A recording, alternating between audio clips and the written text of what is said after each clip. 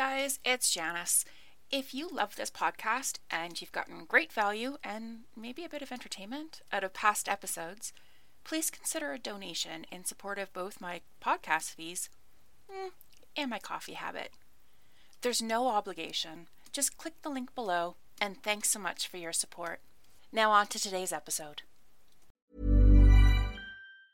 Many of us have those stubborn pounds that seem impossible to lose, no matter how good we eat or how hard we work out. My solution is PlushCare. PlushCare is a leading telehealth provider with doctors who are there for you day and night to partner with you in your weight loss journey. They can prescribe FDA-approved weight loss medications like Wegovy and Zepbound for those who qualify. Plus, they accept most insurance plans. To get started, visit plushcare.com/weightloss. That's plushcare.com/weightloss. Hey there, it's Michelle Norris. I'm host of a podcast called Your Mama's Kitchen. When I travel, I'm usually looking for a way to find a taste of home when I'm not at home. And one of the things I love to do when I am at home is entertain. And Airbnb allows me to do that. When I was in California recently, I rented a house that had a great kitchen. And when we were sitting around the table, we're all thinking, we're in someone else's house. Someone could be in all of our homes as well. If you have a home, but you're not always at home, you have an Airbnb. Your home might be worth more than you think. Find out how much at airbnb.com/host. How often do you look at the structure of your business? Like the actual functions and practicalities of it? I think some structures and procedures run differently for office-based small businesses, especially those with employees. And by that, I mean my lawyers and chiropractors, but also the product-based people, because you guys have a dedicated time and space for making and moving your actual things. Home or internet-based service or online product providers, well, they're kind of a bit different because of the flexibility built in. And that flexibility makes it fairly easy to avoid looking at the hard business structures you originally put in place and evaluating where they are now versus where they were meant to be. I don't actually think this issue is special to online businesses, but I do think it's easier to get away with in this model. Do you sometimes feel like this, even if you run a more traditional business model? I recently posted on my podcast Facebook page about a lesson that I had learned. It was a tough lesson. And it was one that really made me think about how I think about myself as a business owner and the result that it had on my business structure. Today's episode is about money, business structure, prioritization, and the sometimes dreaded topic of mindset. Not in like a toxic positivity way, but more in a practical sense. Have a listen, you'll see what I mean. Hey, and welcome to Connections, Coffee, and Confidence with me, Janice. On this podcast, we talk about messaging, strategic communications, and content creation. So whether you communicate for your business or as your business, I know you'll find something tucked into these episodes that will contribute to your success. Thanks so much for joining me today. I still have imposter syndrome, despite officially being in operation and making money for almost 2 years now, despite having a degree and experience and a website and all the other things that make other people feel real. When I recently took a look at how I pay myself, okay, first of all, it took a lot for me to actually look. It was much easier to just not look at it. Just do it. Be proud of the fact that there was money left over to pay me after I paid for the podcast, the website, the bookkeeper, the email, and what is now being called Google Workspace. When you first create your business, that whole process of selling something and accepting money for it, it's usually a big deal. There are so many things to consider, and really not all of them are important. And sometimes the business is set up in a little bit of a rush. Usually it's set up to the best way that you're capable of doing in the moment, and for a while that's just fine. But there comes a time when that arrangement just no longer works. Now, at less than 2 years old, my business is not mature, still in the startup phase. And it's not as stable as I would like it to be. Really, I'm one content client away from this endeavor just not being financially worthwhile in terms of the time and the effort that it takes to do everything that I have to do. According to Statistics Canada, in 2021, almost 40% of service startups failed in their first 3 years. Now, that report is linked in the show notes. But with this stat in mind, that one client margin is uncomfortable. And it was that creeping discomfort that I just kept brushing away from my mind, that I avoided looking at. Till one day I finally just decided to stare at it and figure it out. Now, in case you missed it, the world seems to have jumped online, and it feels like everyone and their best friend decided to start their own business. Look, I know it's not true, because outside of the people I've met online, the number of business owners I know is very small indeed. But when you're in this world, that's how it feels. And many people look like they are successful. And many people actually are, according to their definition of success. But not everyone. It takes work and a plan and dedication and determination and coffee to create a business online. And then you get started, and most of us just kind of blend in with that sea of other online businesses. And it was precisely that gap of blending in versus being seen and heard that I wanted to fill. Now let me ask you a question. Are you running the business you had intended to run? Because I did not start my business to become a content creator for others, to create and implement social media strategy. That kind of fell into my lap, because every once in a while, I get lucky. But what that meant was that content strategy and creation was just a side gig while I tried to sell my online courses. And I set up my business routines around a very sporadic course income, not the monthly strategic content income. This meant 3 things. First was that I didn't do my books regularly. I did them when I sold a course or a workbook or booked a consultation, and I was doing my finances anyway. Even then, I was just making sure that everything was paid without holding myself accountable to the financial plan I had created. I was in there every month, but I wasn't doing the full job I should have been. Second, I was still spending my time promoting my courses and workbooks, with the odd shout out to what actually pays me every month. And third, it meant that I looked at myself as a failure because I saw myself as a consultant and course creator, and neither of those avenues were doing much to pay for our groceries, let alone contribute to my grand dream of someday retiring with a house in France. So how did these 3 practices, because yes, I think that mindset is a practice, so how did these 3 practices impact my business? Well, the finances were uncomfortable. True, every payday is a celebration, and it still is. Probably always will be. I did set financial goals in my first year of business. I strongly encourage this for everyone starting out because you just need something to shoot for. Otherwise, you end up doing what you can do, kind of aimlessly. And I really hate being aimless. I am a strategist at heart. That first year of business, it's all about figuring things out, seeing what pans out. Because we can do all the research that we want. We can love what we do, all we like. But we often need to bend to which part of our business is actually paying off. That part of the business that pays to help support what we actually love to do. And my first year of business, it was not smooth. It was not smooth.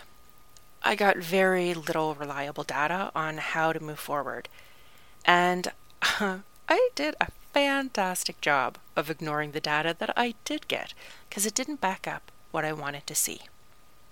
Not looking at my finances with an eye to the future was not doing me any great service. I know how much the services I buy cost me, and I know my profit margin, but honestly, that future planning was hard because I kept telling myself I was going to make money from one avenue and it just wasn't realistic. The numbers don't lie, which can be what makes them so hard to look at. But what's the point of focusing on something that isn't really bringing in much money, such as courses, when something else pays nicely and is regular work that I can not only budget around, but build a routine around? What I did to try and fix this was to put the last content client that I signed on a different pay schedule. So now I send invoices twice a month and I get paid twice a month. Therefore, I pay myself twice a month. And I'm in my finances twice a month, so I'm much more in touch with what's happening in my bank account. Like, it's not a huge difference, but I feel like it's normalized the back office workings so that I view what I do as more of a business and less of a sporadic, oh my goodness, I sold a course, so I'll pay my bills kind of thing. And this one change has had a knock-on effect on the other two practices around business focus and mindset.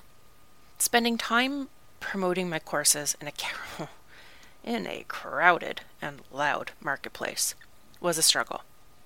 Is a struggle. I'm not a singing and dancing look at me person, and it was really uncomfortable to do for myself what I do for others. However, when I stopped and admitted that I actually really enjoy the content creation, the next logical question to ask is, why not get paid for doing something that I enjoy? My clients get great feedback on their content, so why not share that with other businesses? My fix is in the works. I'm currently in the process of creating a new communications plan around my business as it actually is, with a touch of what I want it to be. I still have a goal to sell my courses, but I have bigger goals to increase my profit, full stop. And right now, the easiest way for me to do that is to take on an extra content client or two and boost my messaging and strategy consults. So it's time for a review and really an overhaul of the type of content that I make for my business. And what helps with that is paying myself twice a month. Because when I feel like I'm running an actual business, I recognize that I should be promoting it as such. So much of my promotion has been around my podcast, as I wanted that to be my funnel into my business. And while I will continue to promote my podcast for sure, I need to remember to round it out and promote the courses, explain what a consultant is and how it differs from being a coach, educate on when to come to a communications consultant or strategist, talk about what I offer, encourage people to get on my email list. By the way, you should totally get on my email list. It's where I go deeper on how you can implement the communications topics into your business or your life, and I tell the odd story or two about how the topic came to be chosen or comment on what's happening in the world.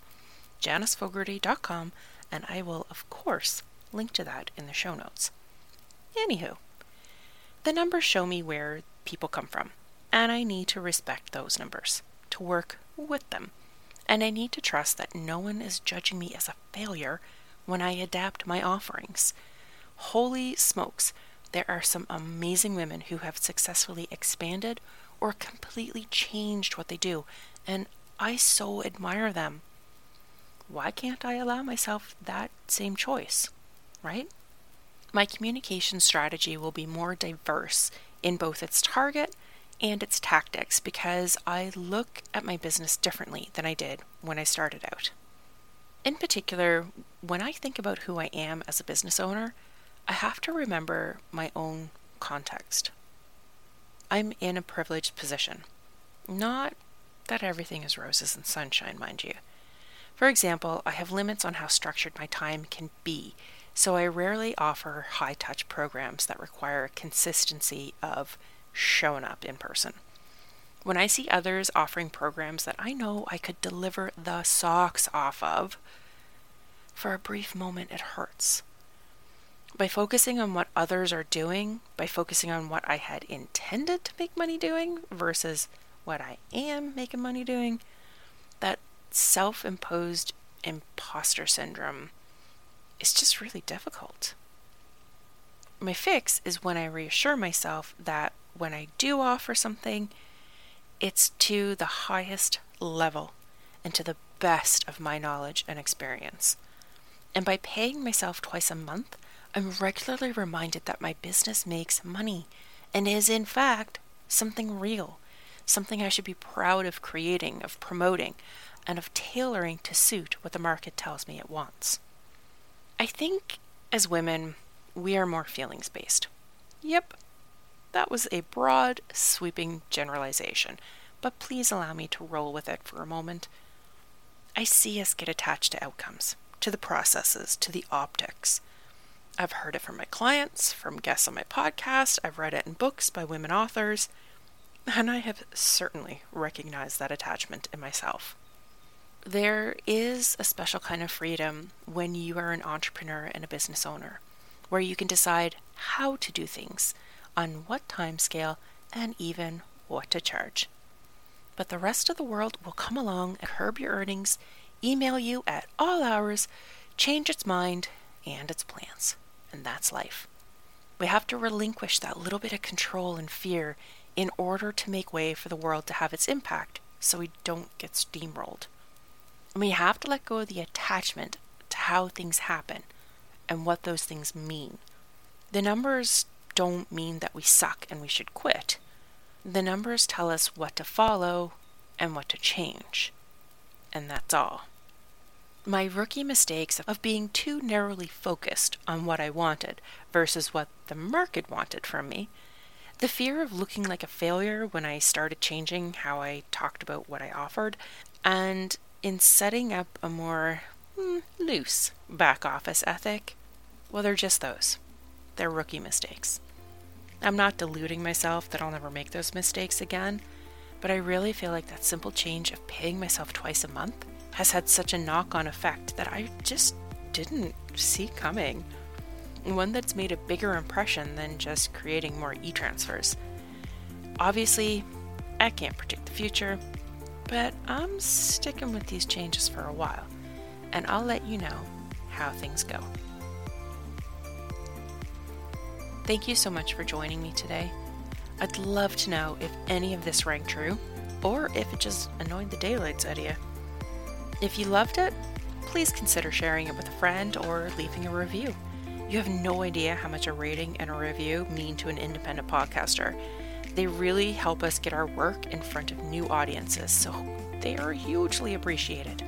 Thank you. And until next week, my friend, I hope you have a fan-freaking-tastic rest of your day.